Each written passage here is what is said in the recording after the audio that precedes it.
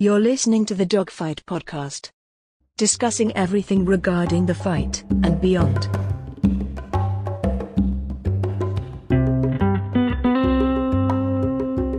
Find us on Spotify, iTunes, Stitcher, Anchor and more. Subscribe so you never miss an episode. For now, get comfy and enjoy.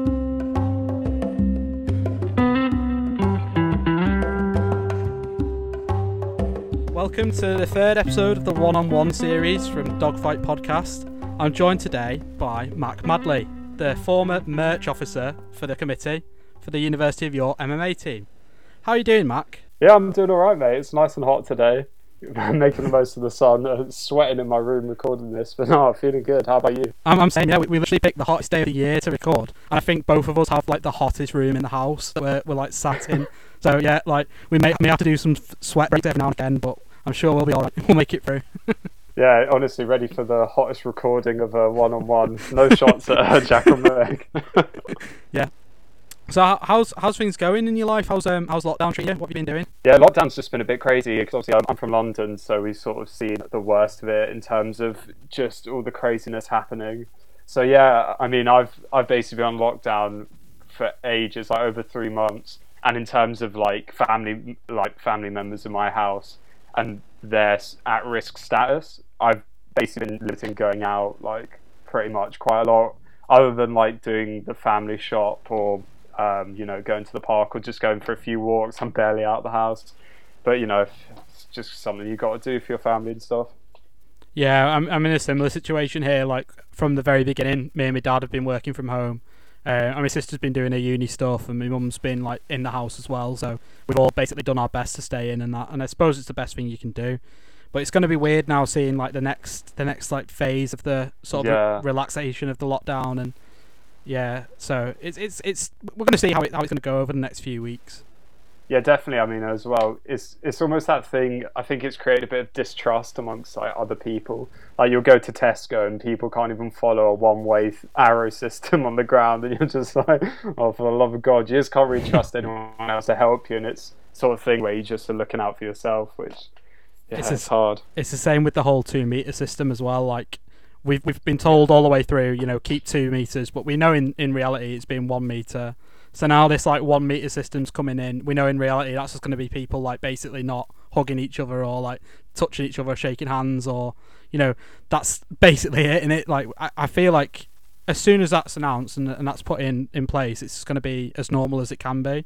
Definitely. I should rephrase that. It's as normal as people want it to be, not as much as it should be. I guess like we should still have these. There's a reason why we've had these measures in place. It's because of obviously the distance with the droplets that come out when you cough and sneeze and stuff. Yeah, so, I mean, I've got a little bone to pick with you on that. And that I remember listening to a former Dogfight when you were talking about COVID the week before it broke out, and you were like, "Oh, I think everyone's overreacting." Bro, that's like literally the first rule of the internet is just never say anything. Just never ever share an opinion on anything, because most of the time you'll be found out for being an idiot who has no idea what they're talking about. It's just basically the job title of running a podcast in this manner. But I mean. In my defence, like no one would have known how bad it was. I mean, obviously people did, but like the average, the average idiot on the street like me, and then the 50% of people who are like thicker than me would obviously like be in the same position and say, "Nah, it's not a big deal." But obviously, it's a huge deal. I mean, fucking hell, what a year! What a year, man! Honestly, yeah. I know, again, like this sort of thing that's going to get like dragged up years after, like I'll have grandkids or something like, oh yeah, so what's going on with COVID? No, it's just the flu on steroids, wasn't it? And everyone will be like, no, it wasn't, Tom. No, it wasn't. Yeah, literally. You're an idiot. I remember like at my jiu-jitsu gym, I remember sort of a week or two before the gym shut down because of lockdown, I was in the same position where I was like, yeah, like it's just the flu, like it's just a bit more aggressive than the flu. People are overreacting, and then everything gets locked down in London, and I'm just like, oh my God. Yeah, it is. It's unprecedented. That's the thing with gyms though as well. Like I remember, like I just started my like the gym that I'm at currently, Pulga. I just started it in January, so I'd done like this beginner's course for gi because I'd never done gi before, and I think it was literally like I was ill. I had like a stomach problem, and then I had the flu, like not the COVID, but the flu. That's the thing, because I did an antibody test and it came back negative, and I was fucking pissed. And I was like, I was so ill in February. Like, I wish that it was. Well, I don't wish that it was that, but it was like the sort of the closure, you know, that you'd have from knowing that you'd had it, sort of thing. So anyway, the test came back negative. But anyway, that's a side track anyway. So yeah, so I'd missed a few sessions. So it was my first big boy session at the gym, like training with everyone, like the blue belts, purple belts, everyone. Like I was well chuffed, because I was like, you know, it's the first time I'd been there, and I was like, got the bug back for the sport and everything. And then the very next day, it's like the lockdown. And it's like, fuck, like we can't train ever again. Yeah, I mean, that's the thing. That's the thing with the timing of it as well. I had in my head, because I'm doing my dissertation right now, I was literally like, I had a plan for 2020 where this would be the few months where I'd be going into the gym every day and like grinding for my blue belt before I start my job in October. And I was so like set on that, like I was so ready to do it. I was so committed to just grind every day. And lockdown's been announced, but you know, yeah, it's tough. I suppose there's like worse things in the world, isn't there? That like, but at the same time, like, it's one of them. It's shit that the gyms have been shut, and we want them to be reopened, but it's again, you want safety to be paramount. You don't want anyone to be at risk of this. So, I feel like gyms have done the right thing. I feel like people are ready for them to open, and I think they'll do the right thing by not opening. So like the same way, like, I don't think you can have 30 people on mats like in this climate. Like, probably not ever again, but at least for a long time. That's my sort of take on it, given what we know about the virus. Yeah, definitely.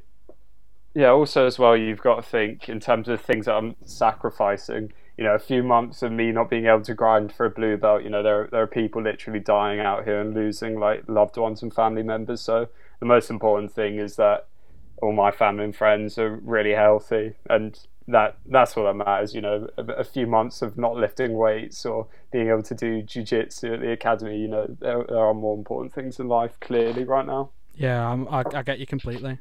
So other than that, so I guess have you been able to do any sort of like jiu-jitsu related training? Like, have you been doing like yoga for BJJ or anything, solo drills? So actually, one thing I've been really grateful for during lockdown is it's allowed me to like train like other things that I wouldn't have picked up during this time period. So one of my good friends, he's a yoga instructor, so he's been showing me like routines. So I've started to try and do a daily or every other day sort of an hour-ish routines, and it's really helped open my body up and also deal with like a lot of aches and sort of natural pains. And at the same time, my jiu-jitsu academy has set up Zoom online classes, which, I mean, grappling with like a stuffed shark in a jumper and towels with a kimono wrapped around it and its top half doesn't quite compare to the to being able to grab you, Tom, or someone else, but it's still, I'm staying sharp, so that's good. And was it you had a seminar with someone as well recently? Was it Danaher? Yeah, John Danaher. That was pretty crazy. How was that? Yeah, he just came on. He was wearing like a leather jacket and like a flat cap. He was like the epitome of cool. Yeah, he's such an interesting guy. Just hearing he was basically just giving a talk about his high level sort of beliefs on like the development of jiu-jitsu and how he started jiu-jitsu, and it was just really, really interesting. He's just his mind and the way he thinks about things and breaks stuff down, I think it's quite interesting. I've got his one of his DVDs. You know, at the very beginning of lockdown, there was like he was giving out like a free fundamentals. I think I got like a solo fundamentals, but I'm too lazy to do it on my own, so I've not done it, like knowing full well that John Danaher wants me to do it. He's like he's created the system for people to do it, and like I've just said nah, I'm just not doing it. Yeah, see, I've seen that DVD, and it's like he has a bar in his back. He has a bar, and he's doing like leg lifts and stuff, and it's like, man, John, I don't have one of those. I can't do this hanging leg lifts. And he's always like, you need to focus on form and not number of repetitions. And it's like, oh, John, just breaking me down all the fitness info as well as jiu-jitsu. I love it. So I think I'll start with the interview now. I guess we've had a little banter section. So, what would you say is the one thing that got you into fighting? Like, what was the first thing that got you started in this sort of journey that you've taken? Yeah, it's crazy just looking back on it. So I started a really weird time. Like quite a few people when they're coming to the club at uni, it'd be during Freshers Week where you join because you see the stall and stuff, or you have a friend. You maybe come a week after Freshers. That's when we always got our biggest intake as a club.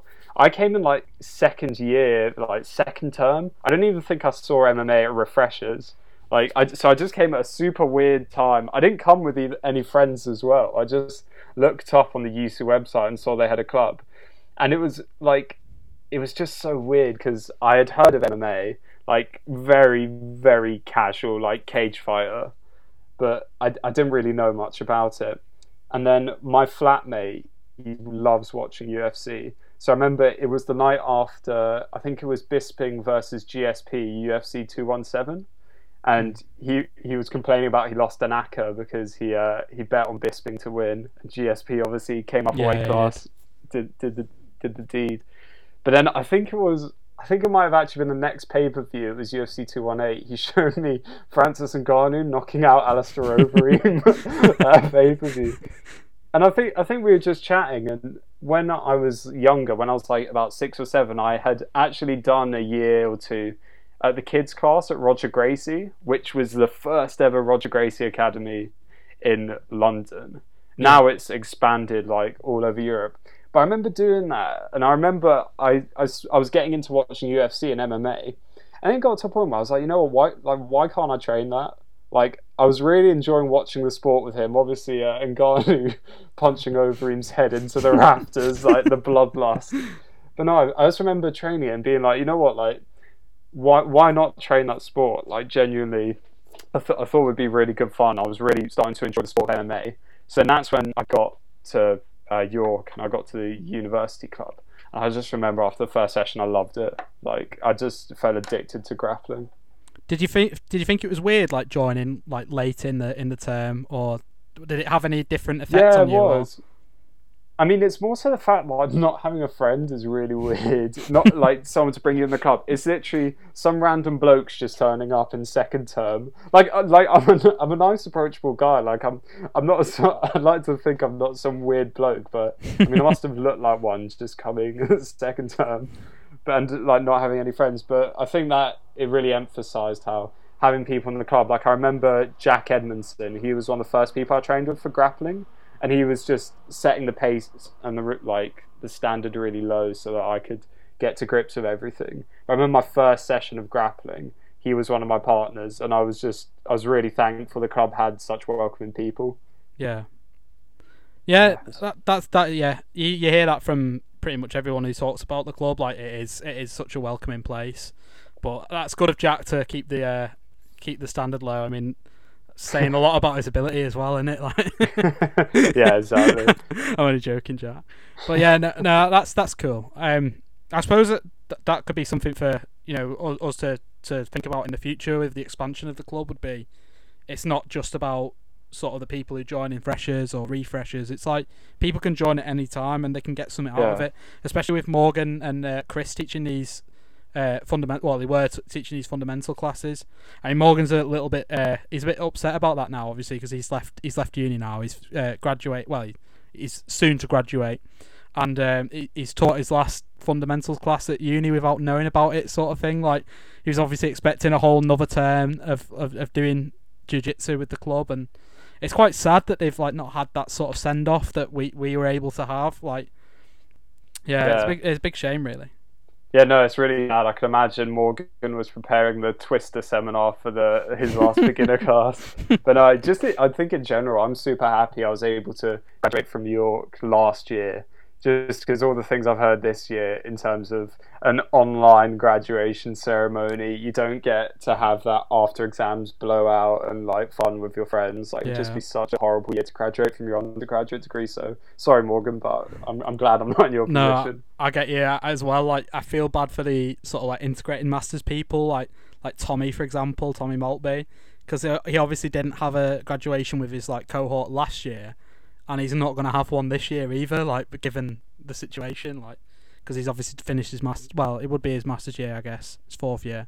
yeah, it's not great. It's a shit situation.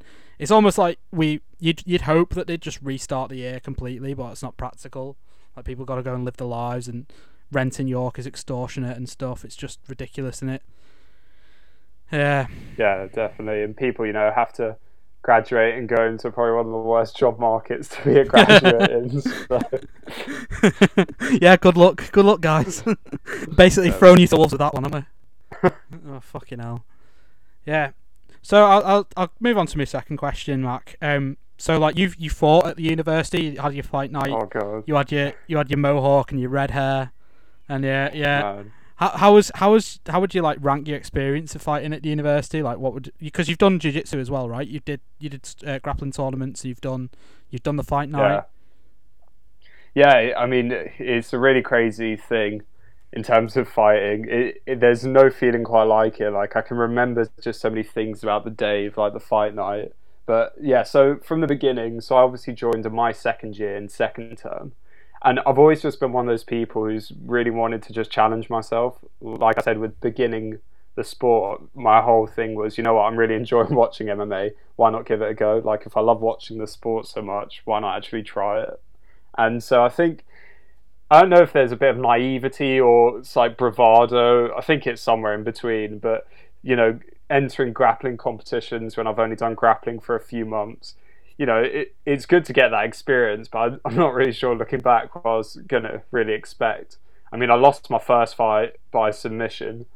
The guy had an Achilles lock on, and one of his feet was kicking me in the balls, and the referee didn't do anything. I was fuming about that one. And the second one I lost by decision, so that's me out of that tournament. Yeah. And then fight night, obviously I had my red mohawk, tried to invoke Dan Hardy, except, I probably looked like one of Dan Hardy's shits. I was like 69 kilos, like 6 foot, just really skinny. And then, I ended up dropping a decision to Giovanni. So, yeah, I mean, you were talking to Meg and talking to Jack, and now you've got someone who's 0-3, basically CM Punk on the podcast. Mate, I mean, like, my record's not much to write home about either, so, like, I feel like it's fair enough. It's like from one shit fighter to another. I'm only joking. No, that's also one of the things as well. Like, it's almost like when I look at Mark Hunt. Mark Hunt's got record. He's definitely got more losses than wins. I think he's got like 13 wins and 14 or 15 losses. And it's like, I'm not comparing myself to Mark Hunt. Mark Hunt is amazing. I love Mark Hunt. But it's more so, I think records at the end of the day are just numbers. You kind of have to look deeper than that. Like, I'm 0-3 when I was fighting for like a few months. Like, I know if you put me back in that exact same sort of competitions now, or even an MMA fight now, I'd just be so much more capable of like possibly winning. Like, I think I was just a bit naive. That does lead me very nicely to the third question, which would be like, how much has your game improved since you've been training at like a legitimate gym? Yeah, you've been at Roger Gracie Academy, haven't you? Is that right? Yeah, I've started training Roger Gracie Academy last September, and my jiu-jitsu's just come on so much. Like, I've started training normally 3 or 4 times a week, just getting in there and just putting time on the mats. And my jiu-jitsu's just so much better. And I think one of the things that must be said about the club itself when I had Violet and Tom teaching was that after coming from Roger Gracie Academy and then going back to see how they teach things, I came up to see you guys. Like, the club is so well run. Like, it's run like a proper jiu-jitsu academy. In Roger Gracie Academy, you've got teachers there who are like European world like champions, no-gi champions. And the way Tom does it in terms of breaking down the technique as Violet did it, is such a high quality level for a university MMA club. Like, I can't stress enough how high quality it is, having then seen what a proper jiu-jitsu academy is like. Yeah, that's really cool. I mean, like, I suppose it must have been really hard for Tom, because obviously he started out doing it as a white belt, but at the same time, like, and that's no disrespect, that's obviously just his experience more than it is his his ability or quality as a coach or a fighter. Like, he's gone in from like theoretically the bottom and then taught at that level, but from the perspective of someone who is, like, has tons more experience than he has, and that's like a credit to him, I would say, like, his ability to have done that. Obviously Violet as well is like a special, like, she's really, really legit, and I guess they've always had good coaches and trainers. So yeah, they've been able to sort of bring that back. If you ever go back to uni, Mack, if you ever go and do your PhD somewhere, do you reckon you'd ever take on the coaching position at a club? Oh, 100%. If I'm ever up in York, I mean, in a few years, I'd love to come back up and do like a free seminar or something. Like, you can hold me to this being recorded. Definitely, like, I would love to come back and just give back to the club, obviously, when I'm a slightly higher level, and just teach like a wicked seminar. Like, I just really appreciate what the club's been able to do in terms of get me on my sort of journey in terms of martial arts. And like you said with Tom and Violet, even though Tom was like a white belt, he's so passionate about jiu-jitsu, and it just really came across in his teaching as well as Violet's when they're breaking down techniques and stuff. It's just the passion and the actual love in terms of the sport and the atmosphere it creates in the club. Like, it's really, really welcoming for someone who joined in second term of the weirdo. You can definitely see like they'll go as far as like their ability can take them in jiu-jitsu. Like, they're the sort of people as well who will, I can see them, like doing this as like a lifelong thing. Like, you'll see people who'll pick it up at uni, have a good time, and then see it off. But I think like people who've sort of like stuck around, like, you can tell that they're gonna have like an impact on the world in the jiu-jitsu world. I can see that for sure. So yeah, fourth question would be, who would you say is your favourite fighter of all time? It's a tricky one. I've got so many different fighters that I like for different reasons.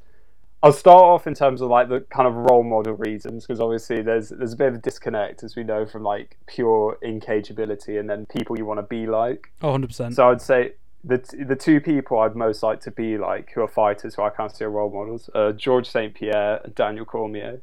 Mate, I'm on board with that already. I'm a big Cormier fan. I'm a good guy. I like to think I'm a pure noble soul. Yeah, Daniel Cormier, in terms of, he teaches high school wrestling for free.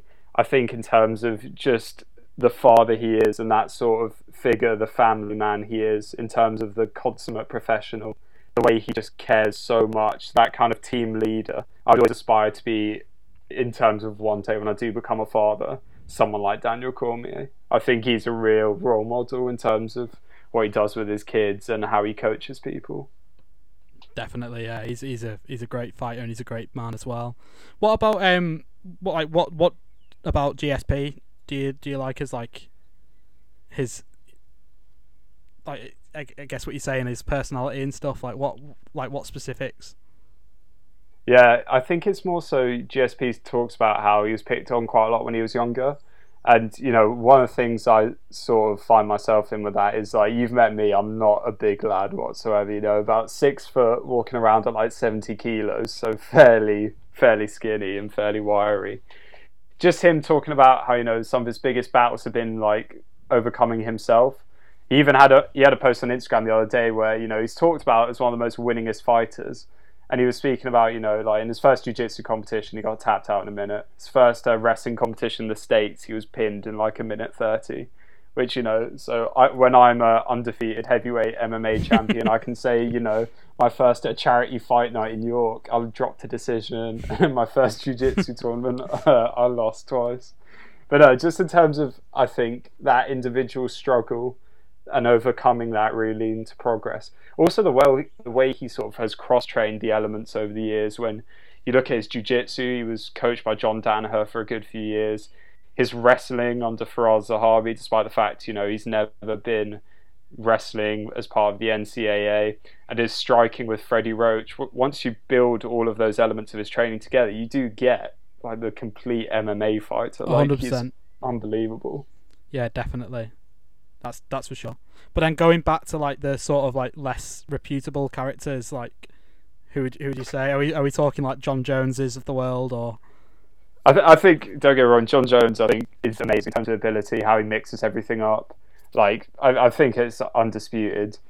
I mean, he did survive a fairly dodgy call from Dominic Reyes. I don't know how that one judge had it 4 rounds to 1 for Jones. But yeah, I mean, John Jones, you can't question his in-cage greatness in terms of how he's able to mix things up. You can sometimes really question his motivation in terms of how he approaches challenges. I think that's something to be said where you get to the point where you're John Jones, you've dominated your division for so long. Does he really get motivated by fights against lesser names like Dominic Reyes or Jan Blachowicz or stuff like that? Which I think is a separate point. But, you know, obviously John Jones is an amazing fighter. I'm actually a massive fan of Ryan Hall, which is a bit of a surprising one. But I just love how he uses jiu-jitsu as his main sort of offensive weapon. I love how he point fights for quite a lot of the time and stays on the outside. And then he might chuck like a Numenari roll like he did to BJ Penn, or he'll come in and clinch and then use his jiu-jitsu. But my favourite fighters are, I do have a soft spot for those who have brought jiu-jitsu specifically into their sort of MMA game. Yeah, I guess that would be your favourite sort of, your bread and butter, isn't it really? Your jiu-jitsu more than it is your striking, I guess. Yeah, I hate getting hit in the face. I need to change that. Have you got any ambitions to fight again, like do a full MMA fight? Yeah, definitely. I mean, at the minute, I'm just focused on getting my jiu-jitsu better. So I want to compete as soon as I can in jiu-jitsu. You know, the London Open normally happens. I'd love to compete at that. Just grind my way to blue belt. But hopefully, then when I get to blue belt, focusing more on kickboxing and stand up, and then, you know, I'd love to maybe one day get back in the octagon. Who knows, man? Do you have like striking classes at your gym, or is it something you'd have to go elsewhere for? No, so Roger Gracie Academy actually does kickboxing as well. Oh, that's great. That's great. So yeah, I'd be able to stay at the same gym, which is obviously great. They also do like yoga and wrestling. They actually do a lot more classes than you think. A lot of people would just imagine it's strictly jiu-jitsu, but they also do like MMA classes, yoga, gymnastics. That's cool. But I suppose like your elite athletes, if they're training there, you'd want to have the option to, you know, have all of the training under one bracket, wouldn't you? Rather than having different teams. I mean, speaking of which, I think on the UFC the July 11th card, I think it might be, it's one of the fight nights, I think, that's on Fight Island. There's a guy who's the former light heavyweight champion for Cage Warriors. I'm not going to butcher his surname, but I think his first name is Modestas. And he's a purple belt under Roger Gracie at the Roger Gracie Academy. I've never actually trained with him. Because, you know, obviously he's a light heavyweight and he's a purple belt, so there's absolutely no reason why we should ever roll. Yeah, but he's actually competing, so if you're looking ahead to one of those Fight Island cards, I'd definitely say he's someone to watch out for. He's actually trained with John Jones in Albuquerque before. That's really cool. So speaking of Fight Island, like what are your thoughts on the whole sort of situation? Like, I think it's interesting because, you know, I've heard Jack slag Dana off for it. Yeah, he was knobhead of the week, wasn't he? I mean, that's crazy, putting Uncle Dana as knobhead of the week. Like, I can see it. The way I see it is, I think there's a lot of things with fighters, you know. I think Masvidal, Jones and Cejudo have all talked about fighter pay, and that's become a real prevalent issue. It's obviously been the Reebok deal as well, taking money away from athletes earning sponsorships. Yeah. I think with the whole COVID thing, the athletes are quite lucky in that they're in a job where they're going to be tested a lot in terms of, you know, being able to know that they don't have the virus. Yeah. So I think when you look at it from that way, I do think, rightly so, their safety is a very top priority. It's not like Dana's just telling them to go fight and he denies that COVID's real, like some other people in America might. WWE. Yeah, exactly. But at the same time, you know, you get people like Jacare. He came out with a statement before his scheduled fight with Uriah Hall, and he was saying that, you know, he's scared competing in the middle of a pandemic, and that it is putting a pressure on him that's a bit kind of unfair, because he needs to pay the bills for his family and he needs to fight in order to do that, and he feels a bit apprehensive about doing that during a pandemic. So I guess the pressure it's putting on fighters to put food on the table isn't a good thing. But at the same time, you know, I don't see why, if you're testing people very, very like rigidly and enforcing safety standards like they have, I think the past few UFC cards have actually worked pretty well in the fact that it hasn't seemed like COVID spread amongst the staff, and the cards have actually gone forward without a hitch. Do you just touching on that as well about Cejudo and I guess Conor as well, do you think these like retirements that are happening, do you think that's got to do with COVID, or do you think it's completely different? I think it's more like fighter pay and the pay structure. Yeah. I think whenever you look in terms of fights, there's always an aspect of this, a negotiation. So you have to look at the pros and cons. It's kind of like, what can give you more leverage?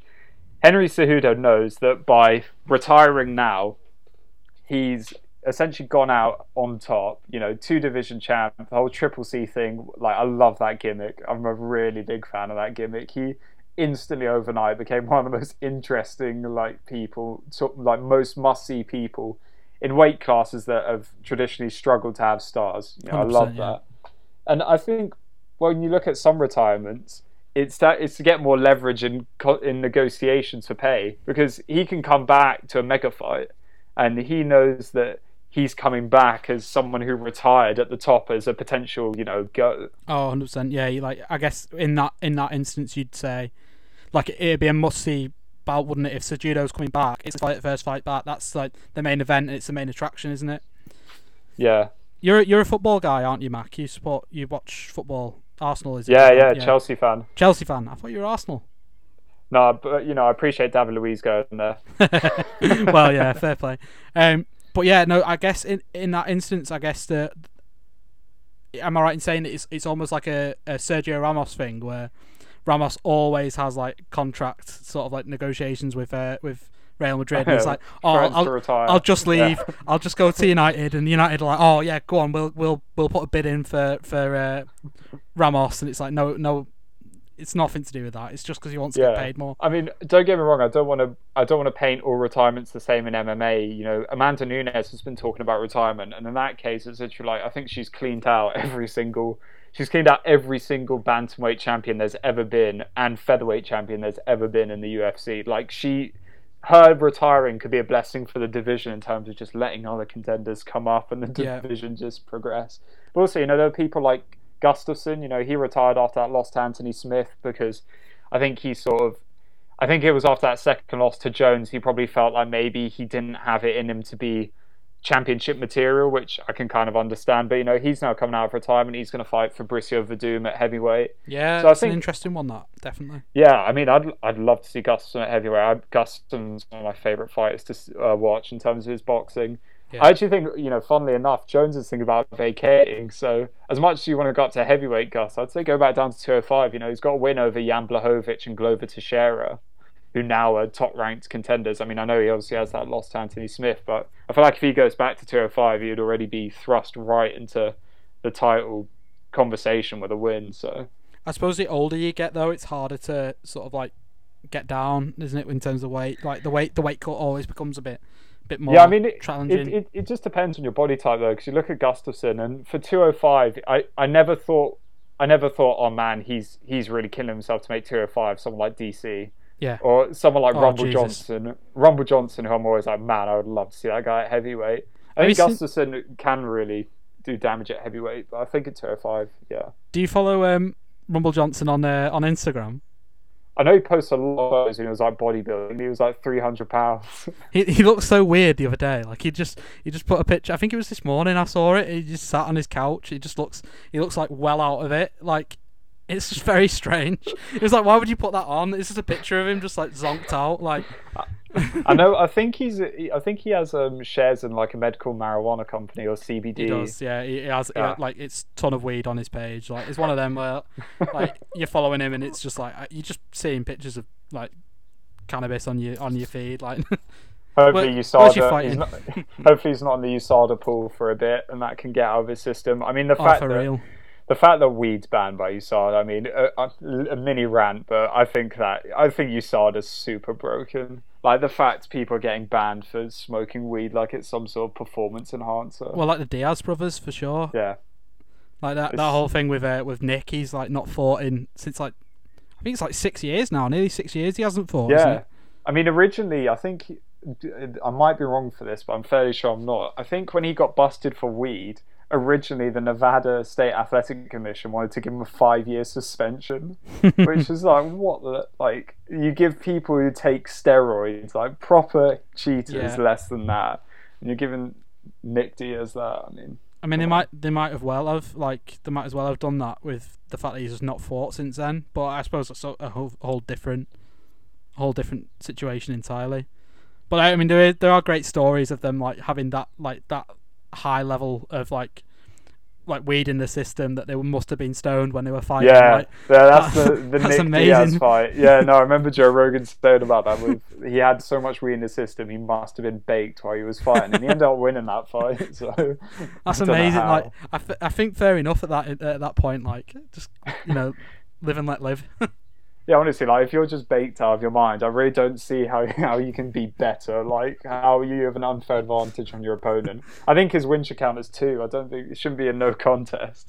And talking about unfair advantages, let's move on to our maybe final question. Would be what's the largest animal you think you could knock out in one punch? See, this is the thing, right? I heard Meg say she reckons she can knock out a cow. And I was just like, what? Like, to be fair, Meg probably could. Like, I just can't imagine myself doing that because I've got pillow hands. Honestly, I've been thinking, like, I honestly do not know. I think it would have to be like a left high kick because I'm southpaw. It'd have to be the most, like, clean, like, high kick. I'm just trying to think what animal is big enough where it's like it's not embarrassing for me to say, but like just not silly enough. What did you say when this was asked on the podcast? I don't think I ever gave a definitive answer because I don't think it's worth giving an answer. Well, not that it's worth giving an answer. I do think it's funny, but it definitely isn't a horse. It definitely isn't a cow. It's definitely not a goat. Maybe a sheep. Like maybe, but then again, like sheep headbutt each other. Like same with goats. Like. I'm gonna give a 1,000 IQ answer. You ready for this? So how much do you reckon a sheep weighs? A sheep probably weighs, I would say, just ballpark like kilos. 70 or 80 kilos, maybe more. What, a sheep? Not that big, are they? No, but they're muscly, aren't they? Well, maybe 60 or 70 kilos. Why? What do you think? Pretty small though. I was gonna say, well, for my 1,000 IQ answer, I'll say like a 76 kilo man. I reckon with like a clean left high kick, I can knock another man out. So for my animal, I'll go for a human, a Homo sapien. I'm not going to say a cow because there's no way I can knock out a cow or TKO it, like Meg said. What farmyard animal can you knock out in a head kick? 1984. I'm trying to think as well, like how you just like running soccer kick a pig. I don't know whether it's just a bit sad. Like I don't really like hurting animals. It's a horrible question, but it's all theoretical and it's all for science. I'll go for the farmer. It's just about punching power. The farmer. I'll head kick the farmer for being imprisoning all those animals. 4 legs good, 2 legs bad. That's for real. Exactly. Before we wrap this up though, like now we've said that the farmer is a thing you could knock out, which fair enough. I mean, I guess you probably could, unless the farmer is like hard. So, but given that all, we have a little like recurring segment where we have our knobhead of the week. Now in the past we've had Mike Ashley as our knobhead of the week. That's a good one. We've had Richard Branson as knobhead of the week. We've had Rhiann Roberts as knobhead of the week, and we've had Dana White, Uncle Dana, knobhead of the week. Who's your knobhead of the week? The week ending the 26th, 7th of June. Right, I've got one MMA related and one general related, if that counts. That's fine. We'll have a joint knobhead. We'll have the dickheads of the week this week. So first one I'll go for is quite general, and this has happened very recently. But all the people who've gone down to Bournemouth. Essentially, in the hottest days of the year, Bournemouth is now flooded in terms of the beaches. There was something like 12 tons of litter dropped. No one's social distancing. No one's wearing masks. People are literally pooing on the beach. And yeah, I think you're probably a knobhead if you're going there and if you're doing things like that during the middle of a pandemic. Yeah, definitely. I mean, that is like, it's just so dumb. Like, it's funny, but it's also dumb. Like. It's literally just like, it's just really stupid in terms of, just relying on, I think they said we can rely on the British public and their great common sense. And then, we've got the public who like called the police when like KFC was out of chicken. Yeah. People who just flocking to the beach and like just packing like sardines, no masks, pooing everywhere. And like, knobheads. Yeah, okay, I'll give you that. And who's your MMA related chode of the week?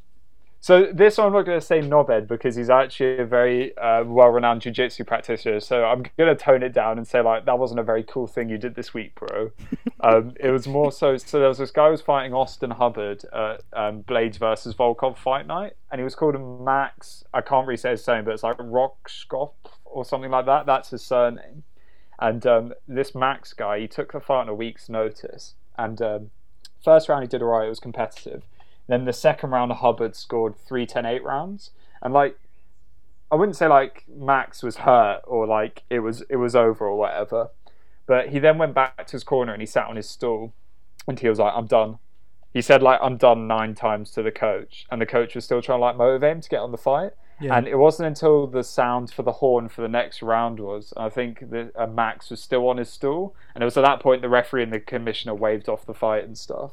But I think it brings back the interesting debate of, what's a corner there for in terms of protecting your fighter whilst also trying to motivate them. And yeah, I just think his corner and his coaches, maybe they owed it to him, where if a fighter comes down and sits on the stool and says, "I'm done," lots of times, like just looking out for your fighters and protecting their health, I think that's just a super important thing. We've seen it a few times.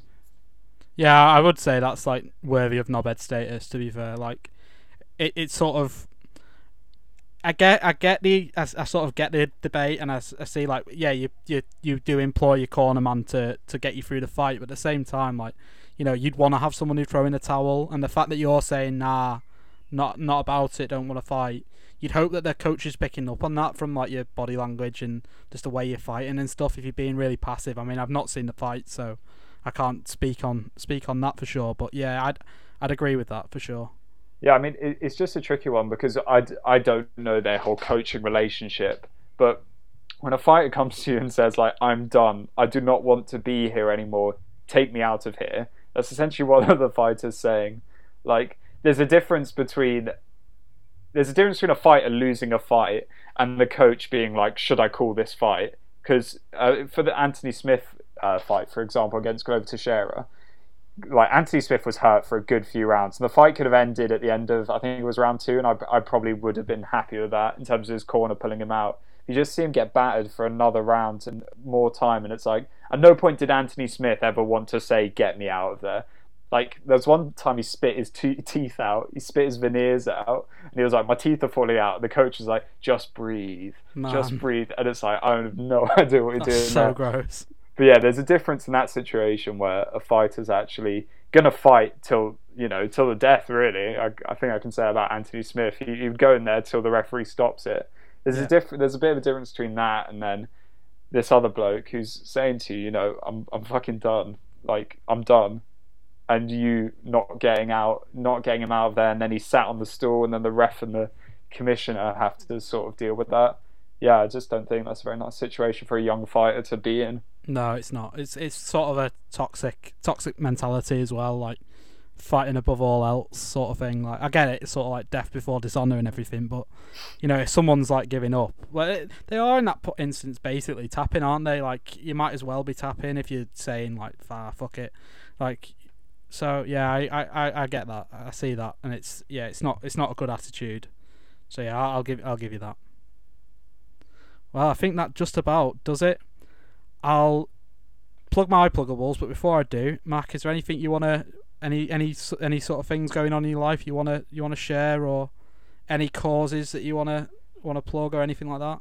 No, so just like to say, I bought a rash guard off of my first coach at the Uni of York MMA Club, Violet. She's obviously set up these Black Lives Matter rash guards. I've bought one of those. I'm expected to be really high quality and stuff, and I think it's just a really good cause to donate some money towards that thing. So if you're looking for any MMA gear and you'd quite like to donate to that cause, I think it's very high quality rash guards come with it. Yeah, I definitely agree, and it's supporting Violet as well. Like, obviously that's not the reason you'd do it, but it's good people. Good people support good people, don't they? So yeah, that's for real. Yeah, and again, we've got links to the page in our previous podcast, and I'm sure we'll put that in this one as well. I know. I think it's like a 2-week thing, so I think you've got 1 more week to get the pre-orders in, but I'm sure Violet would accommodate you if you were a little late. Like, she's the sort of person who would, and since it's for such a good cause, yeah, do that. And obviously, if you're not in the market for a rash guard, you could always donate to any of the charities. So like the Black Curriculum and Black Lives Matter in general. Like, yeah, they're good causes to go with for sure. So yeah, this has been Tom from Dogfight Podcast. You can find our podcast on YouTube, on Facebook, on Instagram, on Twitter. I forget all of the account details, but you can just find us. If you're already listening to us, then you've found us, so just tell everyone how you found us. Yeah,